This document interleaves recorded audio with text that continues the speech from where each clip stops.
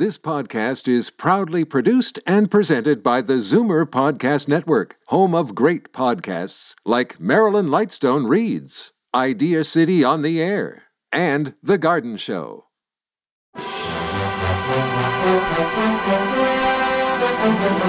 It's Zoomer Radio's Theater of the Mind with Frank Proctor.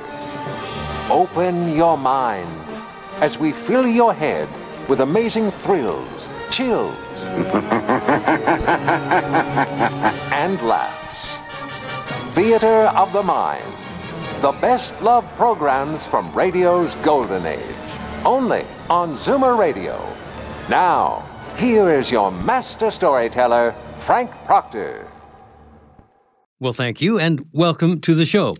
The Adventures of Harry Lime is an old-time radio program produced in the United Kingdom during the 1951-52 season. The Adventures of Harry Lime, one of the most successful series created by prolific British radio producer Harry Alan Towers and his company, Towers of London. Once again, Orson Welles stars in this show, and the episode tonight, The Painted Smile.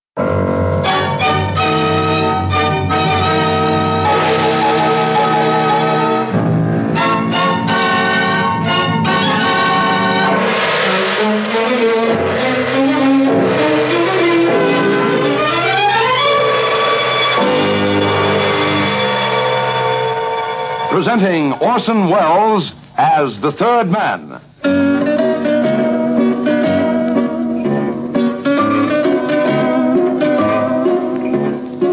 The Lives of Harry Lime. The fabulous stories of the immortal character, originally created in the story The Third Man, with zither music by Anton Karas.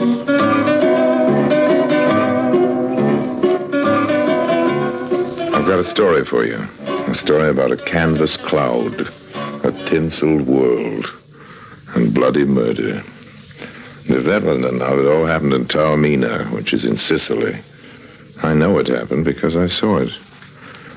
Call the story The Painted Smile. Stick around.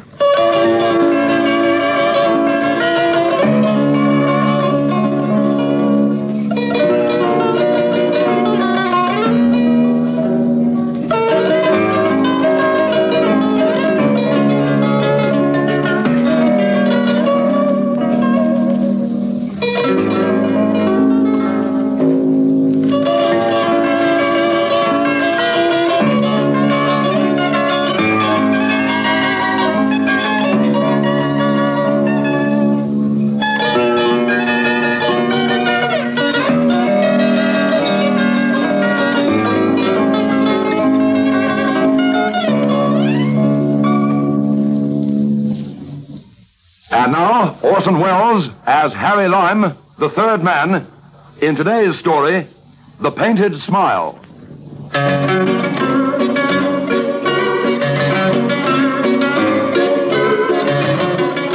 I've always had a fondness for the exception that breaks the rule. Maybe it's because I like to break rules myself. Take a smile, for instance. One of the intangibles of life, so everyone says. But what about that smile of the Cheshire Cats? That grin hung around long after Puss had vanished. You call that intangible? Like the smile I'm going to tell you about. The horrid humor of that painted smile lingered long after the man who wore it was quite dead. As I'd come to Taormina for a holiday, the circumstances were ideal. I had some extra cash in my pocket, the climate was fine, and the local police were completely disinterested in me. But I no sooner entered my room at the Santa Monica Hotel, and was testing the mattress, as a matter of fact, when a long-bladed Sicilian knife whispered past my ear and wickedly winked at me from the bedpost.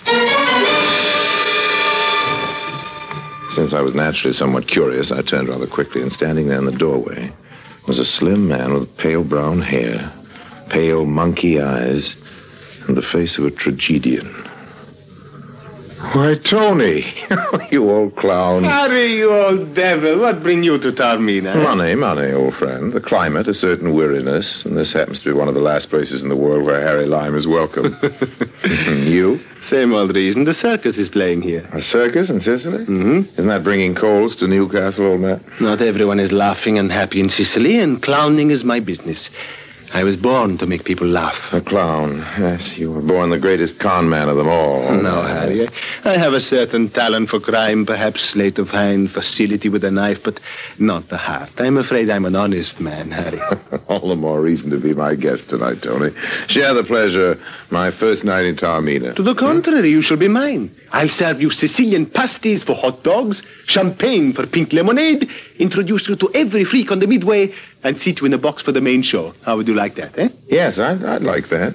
But just this night, I'll step inside your canvas cloud, old man, pop the enchanted peanut in my mouth, and enter the circus heaven of youth. I believe every gilded angel and tinsel queen I see, smell the animals, walk the sawdust stairway to the stars. Yes, Tony, I'll be happy to accept your invitation to the circus. And who could ask for a better host than a clown?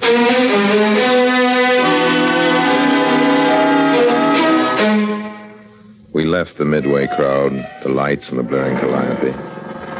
Then the growl of jungle beasts came to me. We approached a small dressing tent. Then the clown humbly called for his friend. Nola! Nola! Are you in there? You again, Antonio? What is it? I want to see you. You will see me later. Go away. But I have a surprise for you, Nola. A wonderful surprise. A surprise? A present, perhaps? The canvas flap snapped back and she stepped into the yellow glare of the lamps. Nola. Hair as black as though it had been poured out of an ink bottle. Body sinuous, graceful. Like a cat's. And she was like a cat. And her ice gray eyes flared strangely when she looked at me. So this is your wonderful surprise, Antonio. Nola, this is Harry Lime, my friend. I'm always happy to meet a friend. The way she said it, the way she was looking at me, made it seem like we were all alone. Just Nola and me. I know what kind of female.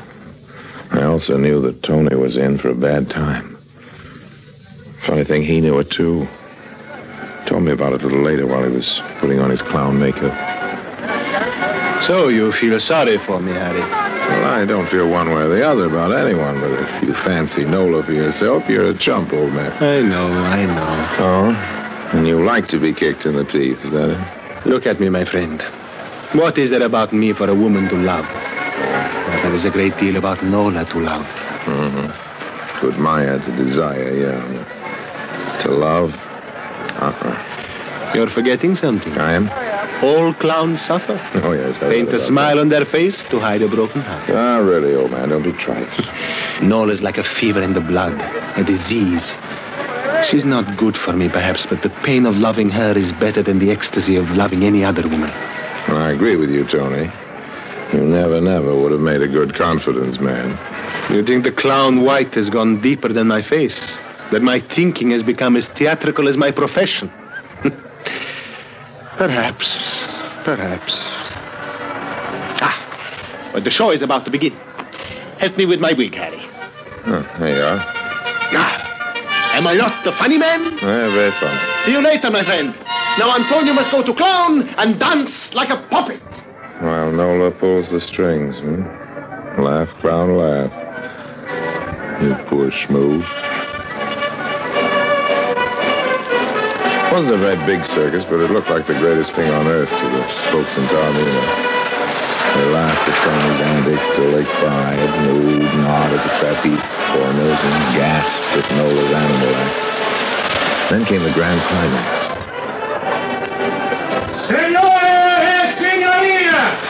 You are seeing the beautiful Nola command the tigers, the pumas, the lions, like they were house kittens. Now you shall see the unbelievable. Antonio, the great clown, shall enter the cage of the black puma and make him dance.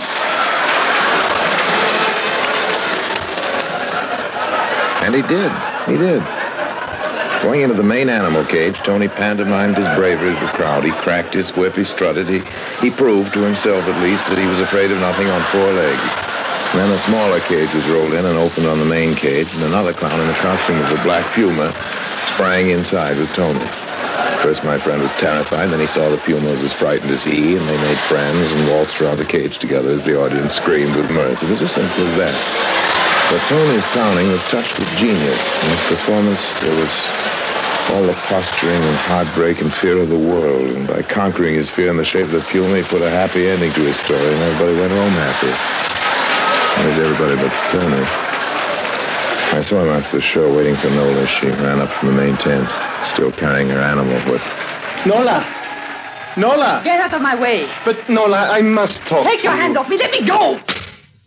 Her whip, cruel and quick as a puma's claw, cut across his face. I could see a livid weal rising under his clown white. But Tony took it silently. Just looked after Nola with big eyes. Then he saw me. Thanks for the show, Tony. It was swell, but the rest of the night's on me. Now let's do Taormina, Like men. You will excuse me tonight, my friend. Tomorrow I'll come to the hotel. Tomorrow.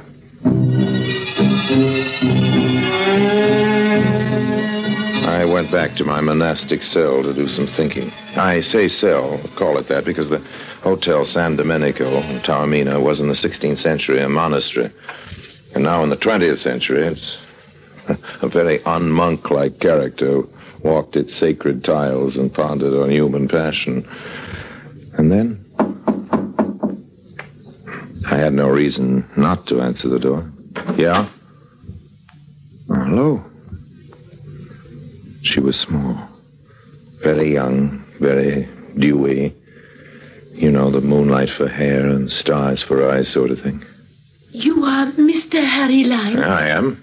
I am Therese. Oh, it's enchanting. You will invite me in. I would speak with you. Well, I can't imagine a more satisfactory conversation. I will sit here. If you like. It's all very femme fatale and very intriguing, but just how do you happen to know my name? I asked the manager. And they do make things easy in Taormina, don't they? What? It's unimportant. I just arrived at the hotel a while ago. I am staying here, too. Alone? Oh, yes. I see. You do know Antonio Vega? Oh, sly dog. You're another one of his girls, is that it? I am his only girl. Oh, of course, of course. I am his daughter. Oh. The manager told me that Papa was here to see you this afternoon. He said you were his old friend. Is that so funny? No, but don't start that again. I came to you, Mr. Lime, because I could not find Papa. He wrote to me he was going to be here. He is a traveling salesman, you know. Oh, no. So when school closed for vacation, instead of staying there as usual, I thought I'd come here and surprise Papa. Papa and me, Hasn't he told you about me? Yes. Oh, yes, of course. Then you know where he is. I can go to him. Well, as it so happens, your father's coming to the hotel tomorrow, my dear. Why don't you wait for him here and really surprise him, What a wonderful idea. Oh, Mr. Lime, I could kiss you. Oh, no.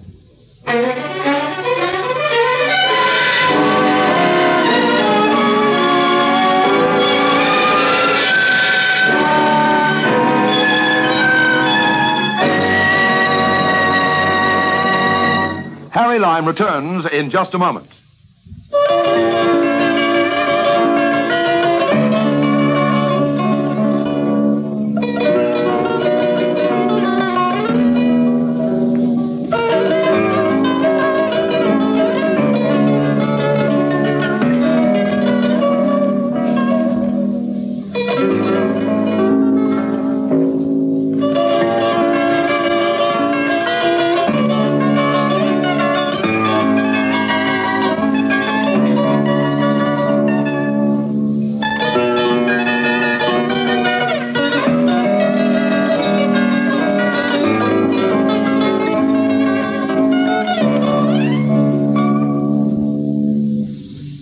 Now, Orson Welles, as Harry Lime, the third man, continues in today's story, The Painted Smile.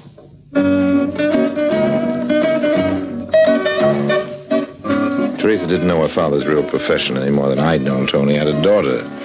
My clown friend was beginning to interest me more and more. A man of many lives, one of those still waters run deep boys. And in spite of the sheltered life he'd lavished on Teresa, she'd walked into the finest emotional trap the devil himself could set. What to do? I breakfasted with the young lady on the terrace. Well, they're proper. They're public. Harry, is that you? Oh, pardon me. You are busy. Papa! Oh, Papa! Therese! Oh, kiss her, Tony. Go on. I'm sure I would if I had such a daughter. Oh, it's so wonderful to see you, Papa. Be with you again. But the kitten, you should have stayed at the school. You are not glad to see me? Of course, my darling. But my work, you know, I have so little time. That is why I always visited you instead of you coming to see me. If it's only one little minute of the day, it's worth it, Papa.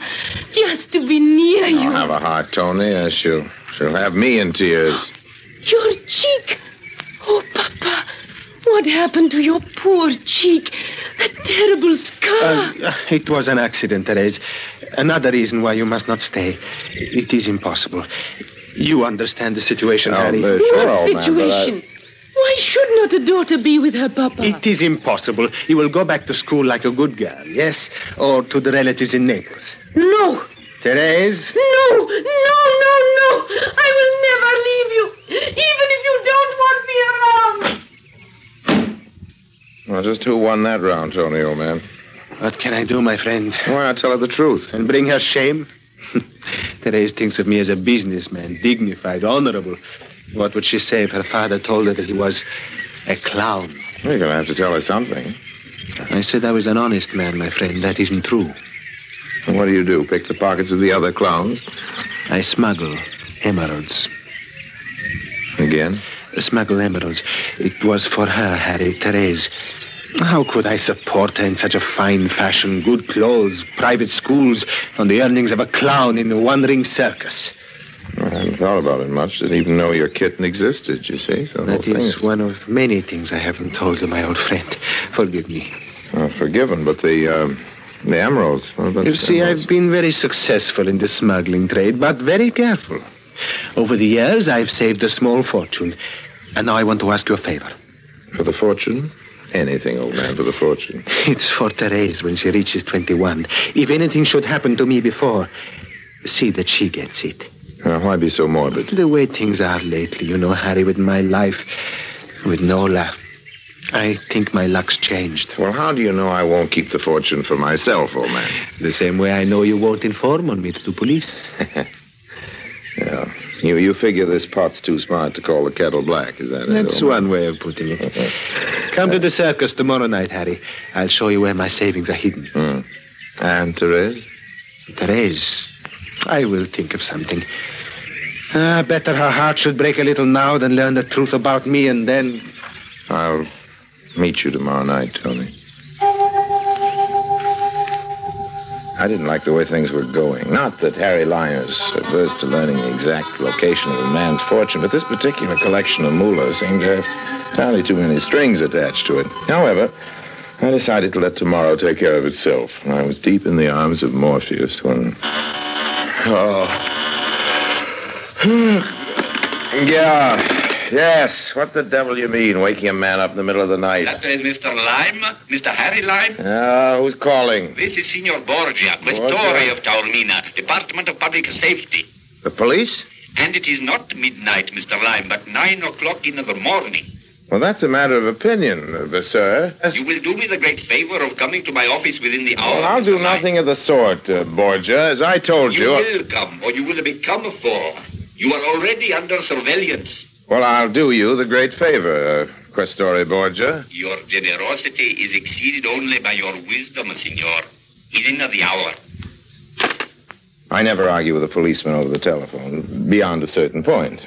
And when he bears the name of Borgia, well, when in Taormina, do what the Taormaniacs do, I suppose. I visited the Questore. I found him a small, alert man, all spit and polish. He eyed me like a hungry robin views a fat worm. Sit down, Signor Lime. You are a friend of Antonio Vegas? Oh, Tony must have many friends, I should think. Too many. At one time, this Vegas was in your profession, a confidence man. Tony's a good clown. And a smart one. His buffoon makeup hides more than the proverbial broken heart, doesn't it? Does it? Vegas heads a smuggling ring, emeralds. Are you trying to tell me you know nothing about the traffic? I've never dabbled in emeralds, Borgia, old man. They're too hot for my blood. You refuse to admit that you are in partnership with Vegas? If what you said is true, well, I wish I was. Do not try to warn your friend. He will never leave Taormina. Oh, there are worse places to live. Good morning, Signor Lime. Good morning. That mean I can go now? It does. Oh. Well, am I still under surveillance? Yes. Why? Oh, my holiday mood, that's all, old man. I hope your bloodhounds are broad-minded. Good morning.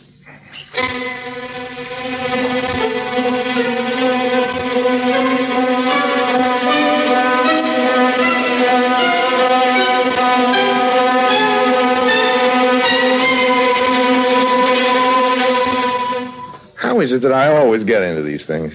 Here I was about to do Tony a favor, and with no profit in it for me at all.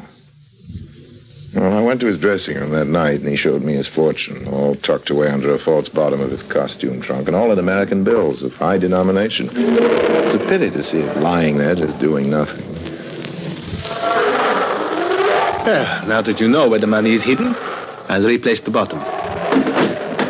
Tony, old boy, I still say I'm not in this. It's not my kind of caper. Send the nest egg to the relatives in Naples, I don't trust them. Oh, really? You know how it is with good people. Yeah. Sudden wealth may change their natures completely. Whereas you... Say no more, old man. And here is something else for you to see. Hidden in this bladder I use for one of my props. Emeralds. Perfectly cut. Some of them are as big as robin's eggs. I deal in nothing but the finest merchandise. Evidently. Who's your fence? Lazzetti. You're the best. I find him to be the best. Tony, you're one of the few men I've ever underestimated. Who would suspect the clown? Yes, but I must warn you, Tony, that there are some who... You say Mr. Vegas is in this tent? Si, signorina. Therese. Yes, she must have followed me here. Quick, help me hide these. Yeah. Papa, I have found you. Yes, Therese, you have found me. And now you know what your father really is. He's the best. A clown. I think it is too wonderful. Oh, Papa, did you think I would look down on you because you were a clown in a circus? It is much finer than a traveling salesman. You are angry because I found you out? Why should he? What can I do, Harry? Well, I guess give her a pass to the show. I'll take charge of her. Oh, thank you. Thank you. What can I do? it's not- Am I intruding, Antonio? Nola. There were no introductions. I took Therese out of there as soon as possible, but before we left, I caught Nola's eyes on the emeralds. They narrowed like a cat's. The lady knew her way around gems as well as men, and that bothered me. The climate of Taormina had suddenly become very unhealthy. I would have quit the place that night if Borgia's bloodhounds hadn't been guarding every point of exit.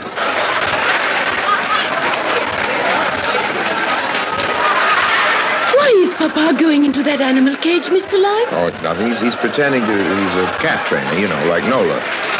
See how brave he is. Oh, how funny he is. Yeah. How wonderful is my Papa. Oh, that's great.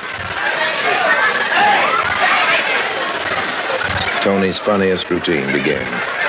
He was giving the greatest performance of all his life because his daughter was in the audience. The puma cage was wheeled up to the main cage and the door opened. Out came the puma. But no costume clown this one. A very large, very live, and very vicious cat sprang into Tony's cage. It stood there a moment, lashing its tail and blinking in the lights. In that moment, before it sprang at my old friend, I saw Nola's face watching from the tent entrance. Her eyes wide, her lips drawn back in an animal smile. Her hands stretched before her like claws, as though she were about to attack. No, help!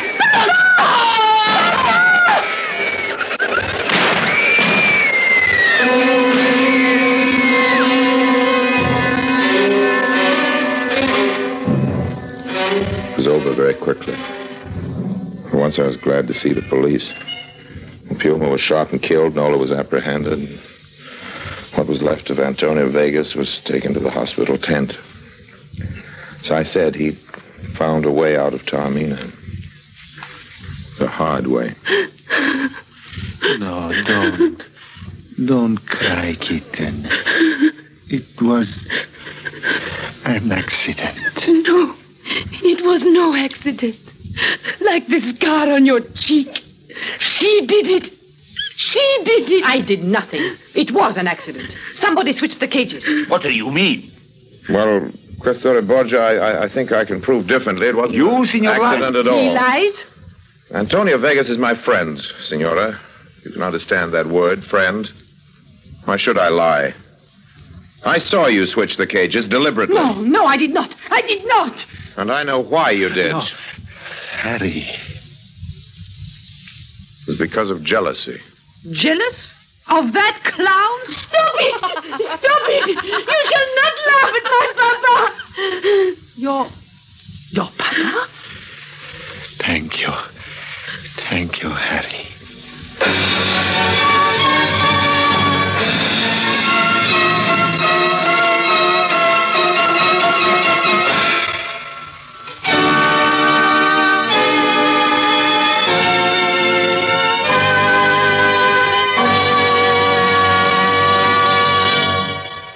Harry Lime returns in just a moment.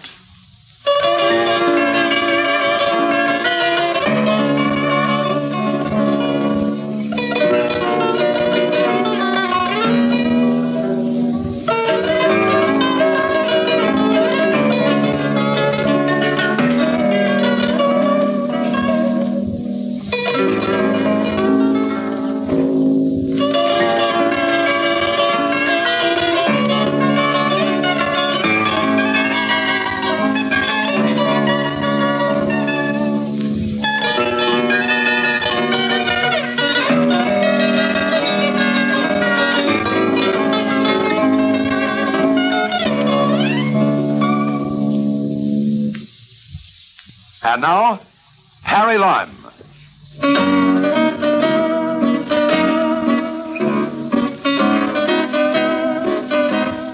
I think somebody before me once pointed out that women are very curious creatures.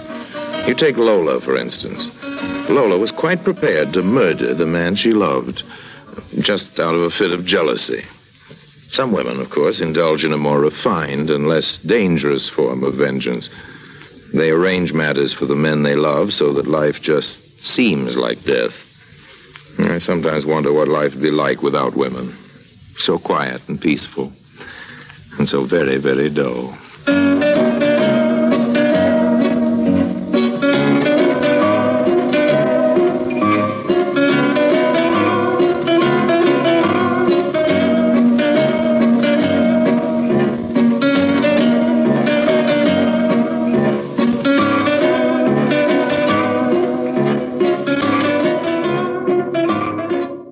Stay tuned for Burns and Allen next on Theater of the Mind. Time now for George Burns and Gracie Allen. They worked together as a successful comedy team that entertained vaudeville, film, radio, and television audiences for over 40 years. Their radio show was inducted into the National Radio Hall of Fame in 1994. And their TV series received a total of 11 Primetime Emmy Award nominations and produced what TV Guide ranked number 56 on its 1997 list of the 100 greatest episodes of all time. They were inducted into the Television Hall of Fame in 1988. Now, here's the radio show where George becomes a butler. Starring George Burns and Gracie Allen.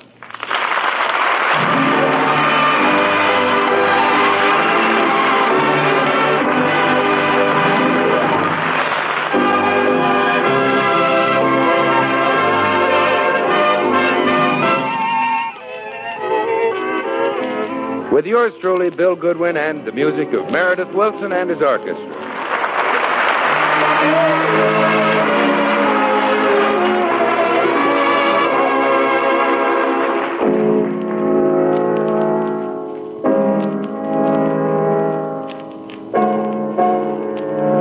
Here's here's Meredith Willson with his chiffon arrangement of If I Loved You.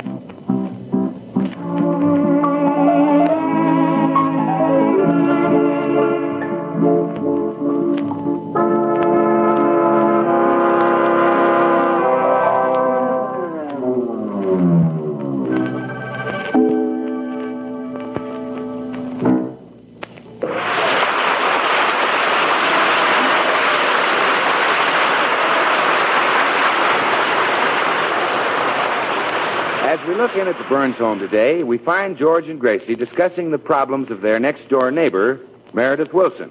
So, Meredith is going to drop over, George. He has a date tonight, and I want you to give him some advice about women. What? Again? Why doesn't his father have a talk with him? Oh, his father is even shyer with women than Meredith. Oh, so he got his shyness from his father. Yes, and it not only affected Meredith, but his 10 brothers and 14 sisters. Well, I don't think I'm the one to advise him about women. Oh, I bet you know plenty about women, George Burns. I wouldn't be surprised if you used to be quite a ladies' man. Me? Oh, a little, maybe. You handsome rascal. I'll bet you were plenty of competition for Francis X. Bushman. Yeah, took plenty of dames away from George Ollis, too. Well, don't tell me you don't know anything about women. I knew the first time I kissed you that you'd been kissed before. You were dynamite. Really? Sure. You kissed almost as good as I did. Thanks. So you will have a talk with Meredith? Well, I guess it is sort of selfish of me to keep all my vast knowledge about women to myself. They didn't used to call me Volcano Lips for nothing.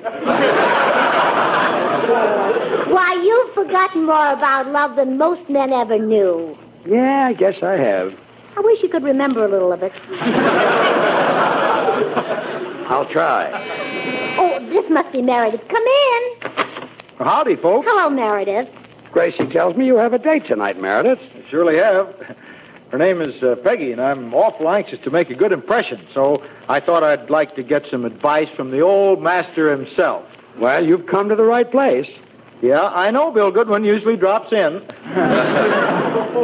Meredith, it's possible that I can tell you some things about women. Oh, well, thanks, George, but you probably just heard the same rumors I have. Well, listen, Meredith.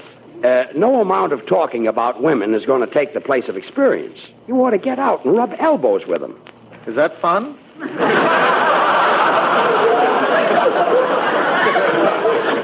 It's keen. Come in. Hi, folks. Oh, hello, Bill. Hi, Bill. Hello, Master. Hi, Meredith. Say, Bill, I've got a date with a girl tonight, and I wish you'd please give me some Now, advice. some other time, please, Meredith. I've got a big problem of my own right now. But, Bill, Meredith, I'm sorry. I've got something on my mind right now beside women. See him later, Meredith, when he's thinking normally again.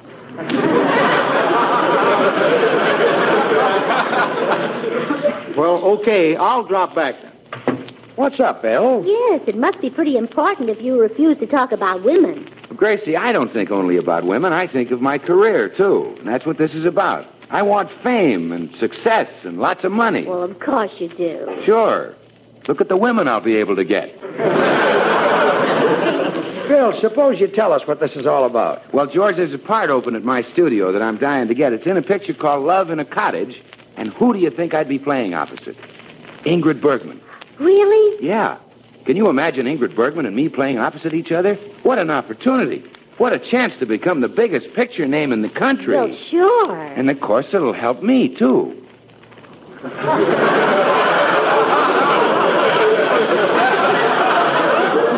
He's murder, isn't he? Well, Bill, what's the matter? Can't you get the part? Well, I don't know, Gracie. You see, the producer, Mr. Sherwood, is one of these guys who believes in realism. The part is a married man, and he feels only a married man could play it. Well, there's only one answer, Bill. Get married. Well, sure, pick out one of the girls you're engaged to and surprise her. No, I thought of a better way, Gracie. I told the producer that I was married, that I already have a wife. What? Well, yeah, I've even invited him to dinner tonight, so now I gotta produce a wife. You don't know where I could borrow one, do you? Well, no, I'm afraid I... come in. Good afternoon, Mrs. Burns. Here's your mail. Oh, thank you, Mr. Postman.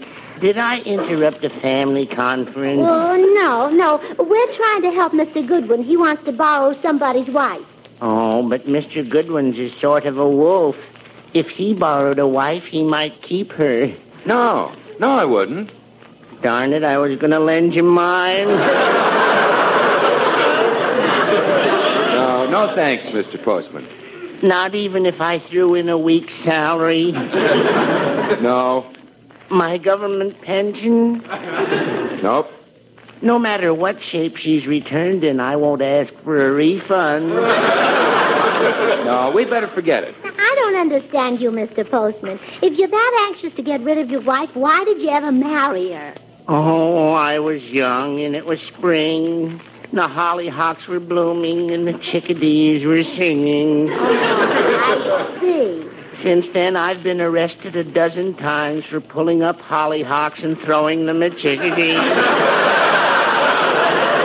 Well, Mr. Postman, I'd like to oblige, but you know how it is. Yes, I know. I'm stuck with my mailbag and that female, too.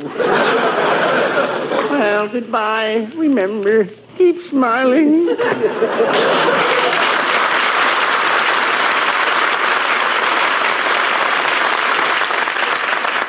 Well, Bill, I guess you'll have to look somewhere else for a wife. Well, I was sort of hoping that you'd play the part, Gracie. Me? Well, yes, we could invite the producer here for dinner. I don't think much of the idea. Oh, neither do I, Bill. Oh, you better forget it. Okay, Gracie, I just picked you because I wanted the producer to think my wife was as charming as Ingrid Bergman. Well, I'll be running along. As charming as Ingrid Bergman? Oh, yes. And just as beautiful. Well, I'll be running along. I'm as beautiful as she? Oh, sure. And even more talented. Well, I'll be running along. More talented than Ingrid Bergman, me? Well, easily. Well, I'll be... Oh, sit down, Bill. What's your hurry? Then you'll do it? Well, yes. You can call a producer and invite him here for dinner. I already did. Well, I'll run home and get dressed. See you later, wifey dear.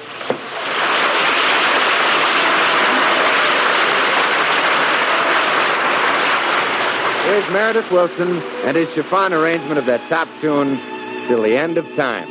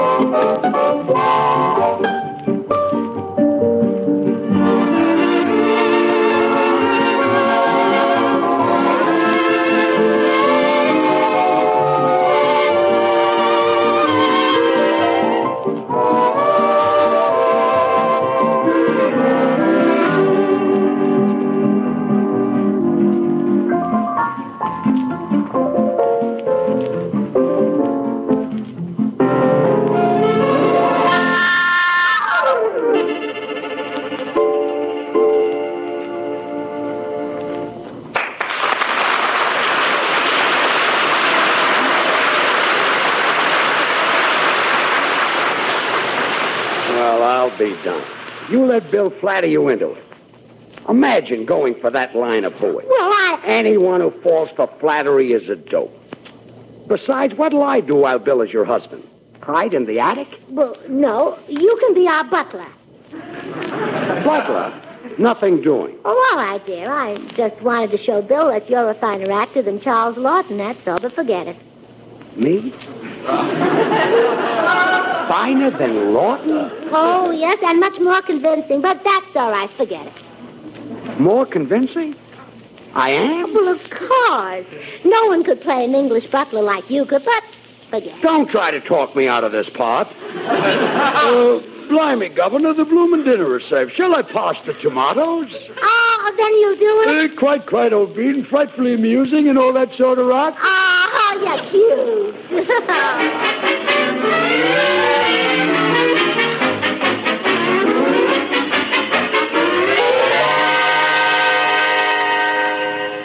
Now, Bill, if you hope to convince this movie producer that you're married, you better have some lessons in how to act like a husband. Oh, Gracie, I don't need any lessons. Well, I better try you out. Now, I'm your wife, and I say, do you love me, darling? Yes. Yes, my beautiful queen. I love you deeply, devotedly, tenderly, passionately. And I shall always love you. You're the singlest man I ever saw. Now, I'll show you how a husband answers that question. George is in the den reading the paper. George? Huh? Do you love me, darling? Uh-huh. Close the door.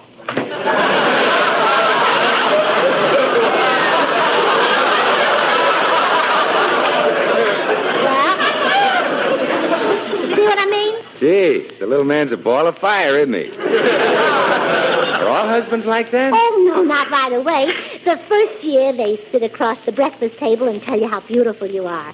That lasts until the first anniversary. Oh, I see. I think that's why they call it the paper anniversary. From then on, they'd rather read the paper. Say, what time is the producer coming to dinner? Well, Mr. Sherwood will be here at 7:30, George, which means you'd better hurry and teach Bill how to act like a husband. Well, it's very simple, Bill. Now go outside and come in like you're a husband coming to dinner. Okay. Darling. Dearest. Here's a big hug and kiss from your loving husband. We better run through that again. Here's a big hug and kiss from your loving husband. Once more. Gracie, I don't like this. How do you know? You've never tried it. Never mind. Get on with the scene. And, Bill, try to remember that you're a tired, hungry husband coming home after a hard day's work. Don't be so agreeable. Oh, okay. What do we got for dinner, wife? Oh, we're having the most wonderful dinner, dear. First, there's caviar. Now you're working. Then, turtle soup. Then pheasant under glass. Then crepe Suzette.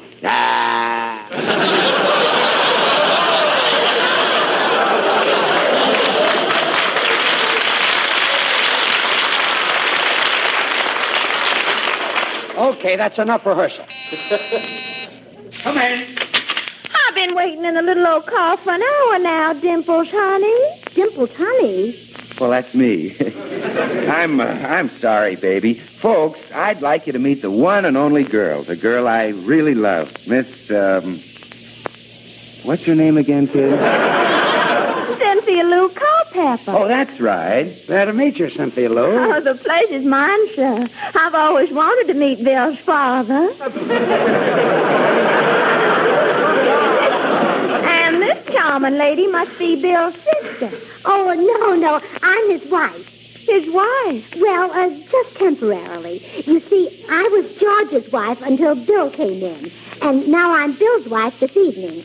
But tomorrow I'll be George's wife again, and Ingrid Bergman will be Bill's wife. But when they finish Love in the Cottage, maybe you'll be his wife. Just remember, this is Hollywood. Well, it certainly is living up to its reputation. I'll see you later, Mr. Dimples Goodwin. Wait, Cynthia Lou. Unhand me, you Yankee. Holy smoke, now I am in trouble. What a mess. Oh, gee, I'm glad you're still here, Bill. Will you give me some advice now, will you, Bill? Please, Now, Bill, later, will you? Meredith. Bill, please? Later, Meredith, later. I'm busy. Bill, just tell me the first thing I should say to Peggy tonight. Oh, go jump in the lake. Gee, why couldn't I have thought of that?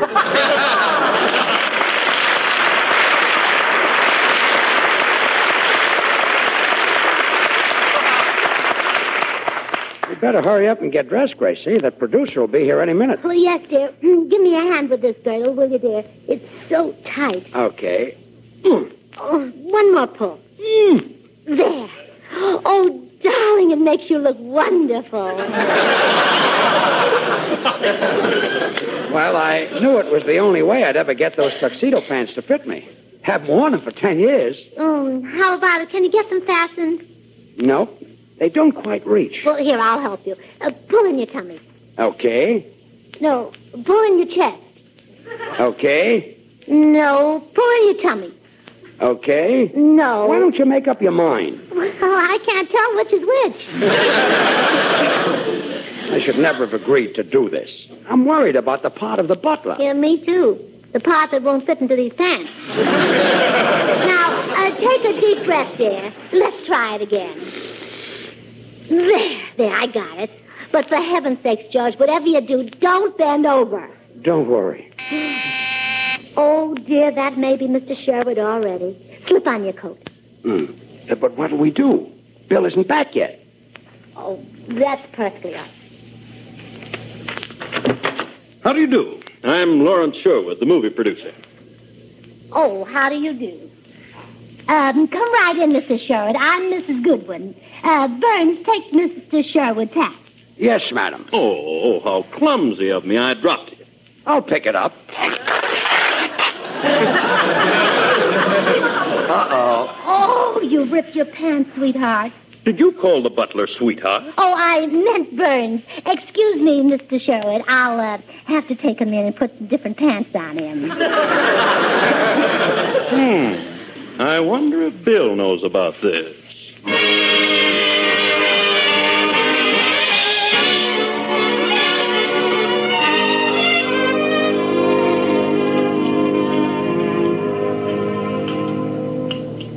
Well, that was a delightful dinner, Mrs. Goodwin. Mrs.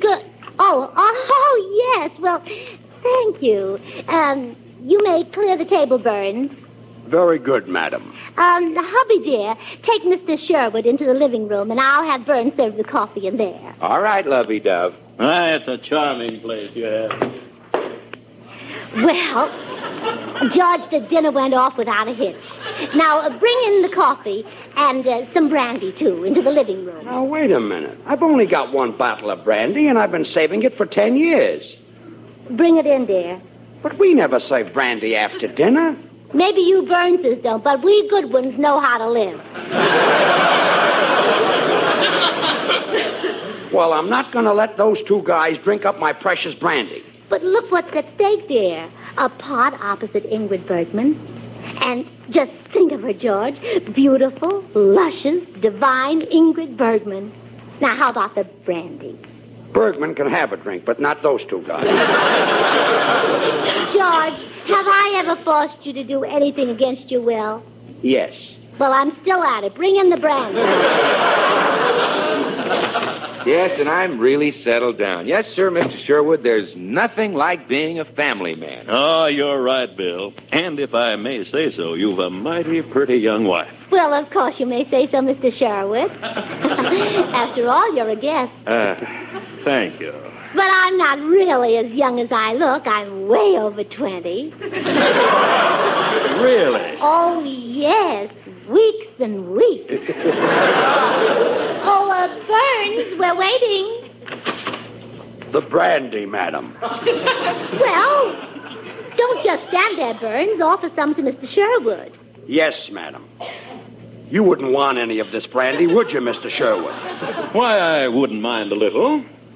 I wouldn't take too much. It's lousy. Why, Burns, you let let Mr. Sherwood have some of that brandy? Certainly, and take all you want, Mr. Sherwood. There's nothing cheap about us Goodwins. Hand Mr. Sherwood the bottle, Burns. Yes, sir. Very good, sir. Well, don't you want any, sweetheart? Certainly I do, but he'll drink up all the brandy. I was talking to my husband. Oh, beg pardon, madam.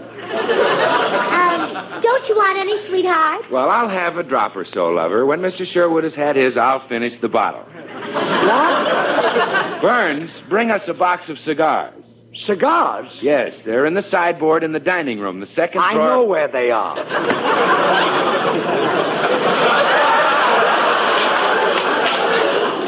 Rather odd sort of fellow, that butler. Well, yes, isn't he, though? I notice you and he keep referring to each other as sweetheart. Yeah, oh, that. Oh, well, you know what you have to do to keep health these days. Now, Mr. Sherwood, about that picture, Love in a Cottage. Oh, yes, I think... I'm glad you brought that up. You know, Bill, when you told me that you were married and settled down, I didn't believe it. You see, I had heard that you were a wolf. A wolf? Lover, what's a wolf? Oh, he's so innocent. A wolf, Billy boy, is a man who stands on street corners and whistles at girls. What for?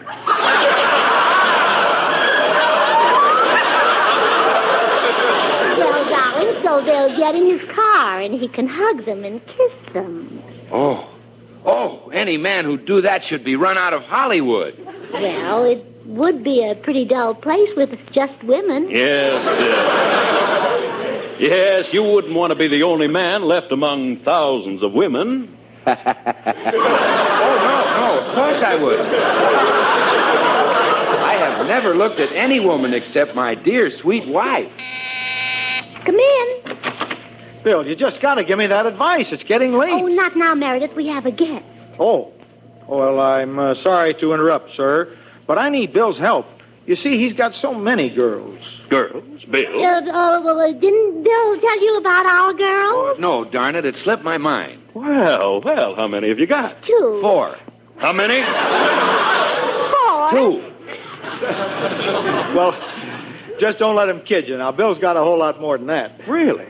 And how old are they? Well, most of them are around 18. 18? Mrs. Goodwin, you just said that you were barely over 20. How could you have daughters 18? Well, once we got married, we decided not to wait. Yeah.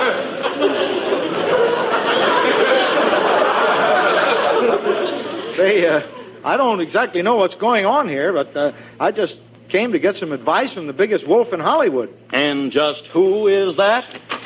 Cigars? There he stands. Burns the homewrecker. Huh? Mr. Wilson wants some advice from you, Burns. But take him out of here, you lady killer. I don't want my husband to hear that kind of talk. But you... Quickly, Burns. Take him out. I don't want my ears soiled. Okay. That butler is such a wolf. Yeah. So now you understand what Mr. Wilson was talking about. All but one thing. Those grown daughters. Oh, well, they're not really grown. One's 2 and the other's 3. But Mr. Wilson said they were 18. Oh, well, they're a little large for their age. Where are they now? I'd like to see them. Well, we have them in boarding school. Yes. We feel that every child should learn how to board. Yeah. Well, 2 children. You really are settled down, aren't you, Bill? Oh, you bet, Mr. Sherwood. Now, about that picture, Love in a Cottage. Oh, yes, I'm glad you mentioned it. Now that I see you're really happily married, I think that... Come in. Now, looky here. Poor little old me has been kicked around. All poor little old me can stand. Uh-oh, poor little old us. I demand that Dimples marry me right away. Dimples? Who's Dimples? Cigars? Well, really, Burns, this is too much. Huh? You take this girl right out and marry her. Marry her? Now, see here. Get going, Dimples. Okay.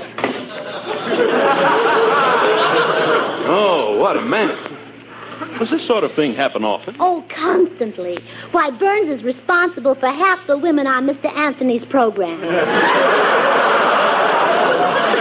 Yes. Really, dear, you must fire that awful chaser. He may lead me astray. Now, about the lead in your picture, Mr. Sherwood. No, it's all settled, Bill. I've found the perfect leading man. Oh, good. Good. And, who is he, Mr. Sherwood? Cigars? There he stands, Burns the butler. Huh? But I thought I'd get the lead in Love in a Cottage. That's what I've been trying to tell you, Bill. We're not making Love in a Cottage. Instead, we're doing a picture called On the Prowl, the story of a wolf. And Burns is just the type. Oh, no.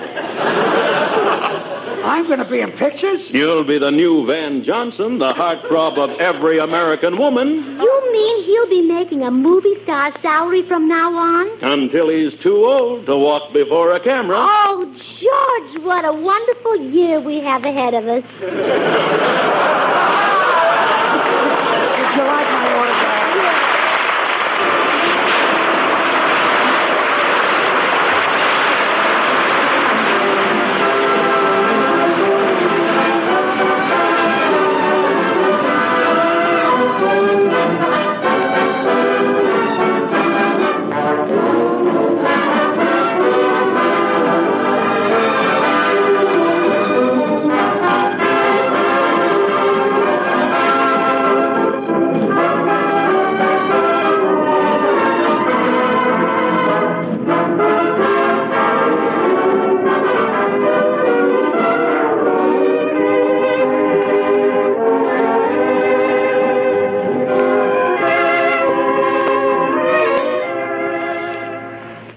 Thank you for listening. Tomorrow night, it's The Lone Ranger, followed by Edgar Bergen and Charlie McCarthy. Thanks to Joel Schoenwell and Paul Stringer for technical support. I'm Frank Proctor. Have a great night. This podcast is proudly produced and presented by the Zoomer Podcast Network, home of great podcasts like Marilyn Lightstone Reads, Idea City on the Air, and The Garden Show.